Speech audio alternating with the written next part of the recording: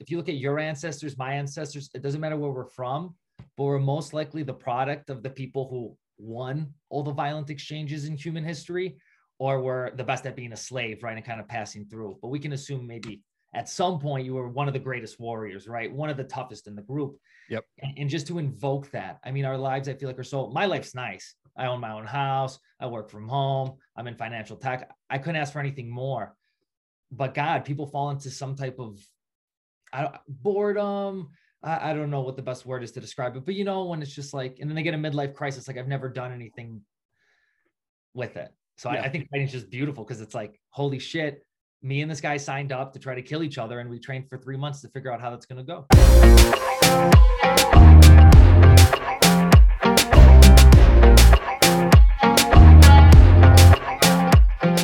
Dimitri, you're the Impact Promotions amateur lightweight champion. You're an undefeated fighter, all-around badass, man. Thank you so much for your time. I really appreciate it. No, thank you. Thank you for having me. I'd love to go back with my guests. Like, where did you grow up? What's childhood like for you, man? Sure. So I'm ethnically Greek, but I grew up in the suburbs of Chicago in Schaumburg. And Nice. yeah, I mean, it was very simple childhood. I had mom and dad, went to school. My parents, a little bit foreign. So even though we moved to a nice suburb called Schaumburg, I ended up going to like the U46 school district, which is one of the worst in Illinois. Oh my gosh. So a fun story was my final year at high school. The school was being reviewed by the government to see if it was even qualified, to make sure our diplomas were like legitimate. Holy cow. It was pretty rough, but it was fine. I turned out fine. So yeah, for sure. I want to talk about mindset there for a minute. Like, what do you do to prepare mentally for your fights? Because fighting is such a mental and physical sport there, but what do you do physically or mentally to prepare you for your fights? Sure. So I'm a nutcase when I get a fight scheduled, I just become obsessed with the person. Okay. And it keeps me at somewhat ease. I will learn everything about you, your favorite color, what you do on the weekends, how serious you take this. And I think I just enter some versions of meditation, because at the end of the day, what you're trying to do is convince yourself that you can beat the person in front of you. Yeah. I kind of run through almost every case scenario possible. I realize sometimes that doesn't work. My last 2 fights went all 3 rounds. Sure. And let me tell you, if you don't mentally prepare to be that fucking tired in the 3rd round, it's going to be something once you go in that 3rd round. But yeah. Right. Oh man. What was it, or who was it that motivated you to get into fighting in the first place? Sure. So when I was a kid, me and my best friends, we didn't have too much to do. So when we were about the age of like 8th grade, so I think that would put us at 13. Yeah. We would all come to one place and we'd start like amateurishly wrestling each other, right? Okay. Like what kids do. And one of my best friends, he bought the UFC game. I think it was UFC 09 with Boris Griffin in the cover. Yeah. One day he came over and he just submitted all of us. I mean, he barely knew what he was doing, but we really didn't know. Yeah. And then, I begged my parents, oh, can I please buy this video game? Bought it, and then became obsessed with fighting since I was a kid. Come on, man. Well, I mean, obviously it's paid off. You're 5-0. I think if Tapology is correct, they're only correct about 50% of the time, but hopefully. Good. Yes, 5-0. Awesome. I mean, look at your record there at Tapology. It shows that your first amateur fight was back in 2016. Then took like a break in 2017, and then fought again in 2018. What was that break for in 2017? Sure. So what happened was I went to college at Northern Illinois University. Gotcha. And we had a jiu-jitsu team, and I was doing jiu-jitsu for years. Won my like expert Naga belt, kind of all the accomplishments you want to do when you do jiu-jitsu. Yeah. And then I entered graduate school. I got a full ride to get a degree in public admin, a master's. And I had a huge argument with the jiu-jitsu coach at the school. So I said, fuck this. I'm going to try to do MMA. Like, let's go full blast. Right. Yeah. And so I just did one fight. It went well. But then after that, I wanted to focus, finish school, get my career going. Once that was set, then I decided to go back into fighting, because I'm not into fighting I feel like everyone else is in it for the money, the glory. I just do it because I love it, Yeah. Yeah. Being that, having that mindset there, is the goal to go pro then at some point? To be honest with you, I didn't even think further than just like fighting a few amateur fights. When I got the title in Florida, that was super cool. That was like a dream since I was a kid. Come on. And then now, I don't know, I'm training with like some super high elite level guys. Shout out to Syndicate MMA, the best gym I've ever seen in my life. Yeah. And kind of looking at me like, dude, you're probably going to win. Just go pro. What do you have to lose? So yes, I would say at this point it is to go pro, but I have no clue beyond that. I'll take it fight at a time. Yep. Yeah. Absolutely. I mean, you won the Impact Promotions amateur lightweight championship back in May. You fought 2 months later. You got to defend that belt, which is awesome. Congratulations again, by the way. What does it take to be a champion? I'm going to be 100% realistic here, especially in amateur fighting. Most of the time, people have no clue what they're capable of in the opposite way. People think they're going to go out there and look amazing. They get tired in a minute, then they get destroyed. So if you want to just be a champion in amateur MMA, in my opinion, kind of understand where you're at. Like, let's be honest here. My striking, it's okay, but I ain't going to knock anyone out. Okay. But I can hold you down for 9 minutes and make you look a little silly. So I'm going to keep doing that until there's a fault with that.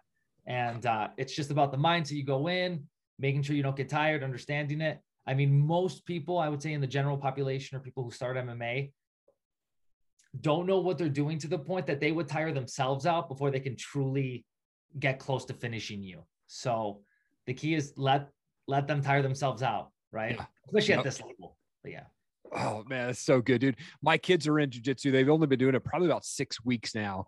And my son is the smallest in class. He's 8 years old, maybe 55 pounds. And at the end of the class, they always do kind of the tournament style. Like, all right, we learned this move today. You submit that guy, you get to move on. The next guy, if you get submitted, you're out, right? My son went through all 8 other kids in his class, submitted every single dude in like 2 seconds. And I was like, where's this even coming from? I don't know where it's going. So it was awesome to see him like, sinking chokes real quick and, just like having the defense on the back when he was on that side. It was awesome, man. I love that. You have this nickname, the Last Greek God. Where did this come about, man? Correct. So, you know what? I think when I was playing PlayStation when I was a child, I thought that would have been really funny. Yeah. And then I'm a history guy. That I would say is my first passion, no matter what. Okay. And kind of a joke we made of it is ancient Greek kings. We're talking like antiquity, right? The whole ancient period. Sure. You got your pantheon of ancient Greek gods, which is the top 12.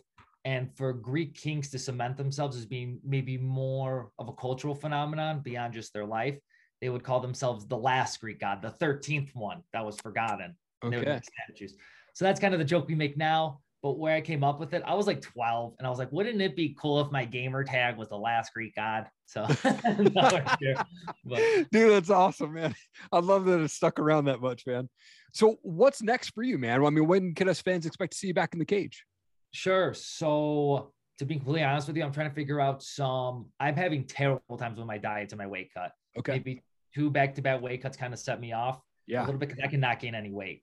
So we're fixing that right now. Sure. And I did recently sign with management. Shout out to Prime Athletic. Come on. Yeah. So I'm definitely fighting before 2022 comes.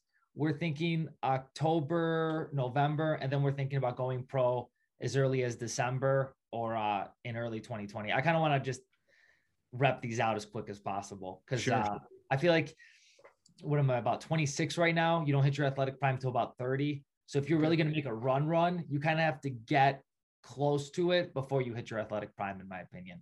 Yeah. Oh, that's great stuff, man. I want to do a transition to some fun questions here. I've got these things called pod decks, essentially just random questions. I'll pull one out here and see how it goes here. This one says, if you could only eat one food for the rest of your life, what would it be? Sure. So when I lived in Los Angeles for a year, it made more conducive sense to just eat once a day. I literally just got a Chipotle bowl and I just ate Chipotle every single day for like 400 days. So, and I love it. Every time I look at it, I'm in love. So I could definitely eat Chipotle every single day for the rest of my life. Come on, dude. That's awesome. They need to come and like sponsor you, man. We always talk about it and everyone goes, Dimitri, isn't that so expensive? But if you get the chicken bowl, ask for double rice, double beans, everything double, that doesn't cost extra. It's $8 and it's over 2,000 calories. Come on. Wow. What is your favorite and what is your worst part of thing of fighting? Okay. So I would guess my favorite is the reason I do it. I think fighting is the most, and I guess I'll describe the word, humanistic thing you can possibly do. Yeah. It is intense. It is scary. When I'm walking to the cage, I swear to God, everyone's like, Dimitri, you're so calm. It's because I'm thinking to myself, why the fuck did I pick this sport? Why can't I do something normal like baseball or soccer? And it goes back to, if you look at, I always love telling people this, if you look at your ancestors, my ancestors, it doesn't matter where we're from, but we're most likely the product of the people who won all the violent exchanges in human history, or were the best at being a slave, right? And kind of passing through. But we can assume maybe at some point you were one of the greatest warriors, right? One of the toughest in the group. Yep. And just to invoke that, I mean, our lives, I feel like, are so, my life's nice. I own my own house. I work from home. I'm in financial tech. I couldn't ask for anything more. But God, people fall into some type of boredom.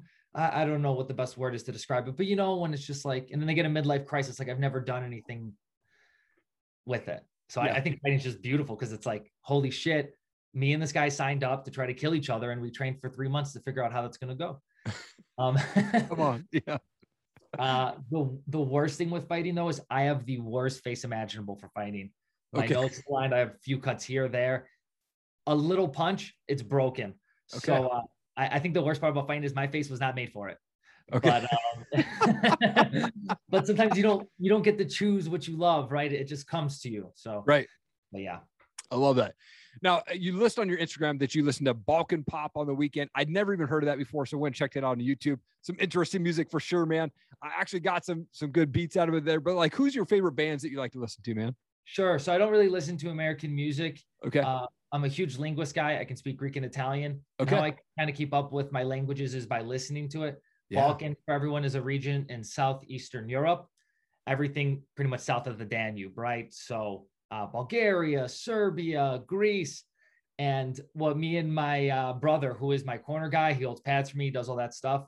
What we'll literally do is we'll pick a country of the day. We'll put on a 45-minute music mix. And we just kind of figured out, if you look at all the pop around the world, no offense to everyone else. Yeah. But the Bulgarians, Greeks, and the Serbians, they have it figured out. So even if you don't understand what they're saying, I mean, it's quality. It for sure was, man. It was interesting. It was super cool to watch the videos on there, man. It was awesome. That's awesome, man. Hey, I wanted to give you an opportunity to give a shout out to sponsors, coaches, teammates, anything like that, man. The camera's all yours, bro. Sure. I just want to give a shout out to my brother for always being in my corner, George Naforos. I want to give a shout out to the 3 guys at Syndicate who have literally shaped. I keep leveling up like a Pokemon every day that I walk in there. Shane Shapiro, Ryan Hamilton, and Jordan Levitt that I literally work with every day. And I have the fortune of like having a UFC fighter who wants to beat me up. Right. Yeah. And just a shout out to Prime Athletic for signing me, believing in me. We'll make some things happen. And just the friends and family who like to watch the show. So. Man, that's so awesome. Dimitri, such an honor to have you on my show, man. Really appreciate you taking the time out of your day and really excited to see you back in the cage and then into 2022 and going pro as a fighter, man. It's going to be awesome. Thank you so much. I can't wait to impress. Hey, what's going on? Thank you so much for watching the show. I really appreciate it. Hey, I just wanted to do a quick introduction. If you've not seen my show or you don't know the services that I offer, I wanted to drop them to you right now. One, I do voiceover work. So if you're looking for a voiceover person to cover your motivational videos, or maybe it's Kickstarter videos or whatever it is, let me know. I'm more than happy to help you out there. I also work with brands on brand and product videos. So they'll send me their products to do reviews or box openings. Let me know. I'd love to work with you on your product as well and help you get that product out there. I also love to be able to share my story. So if I can make an impact on one person at your next speaking engagement, let me know. I love to talk about my story. I love to talk about how our past does not define our future, and morning routines and being consistent, how to be around those successful people that are just going to lift you up. Let's chat about having me speak at your next event. Let's make it happen. Again, thank you so much for checking out this show. Check out ericallenmedia.com. Really appreciate your time. Have an awesome day.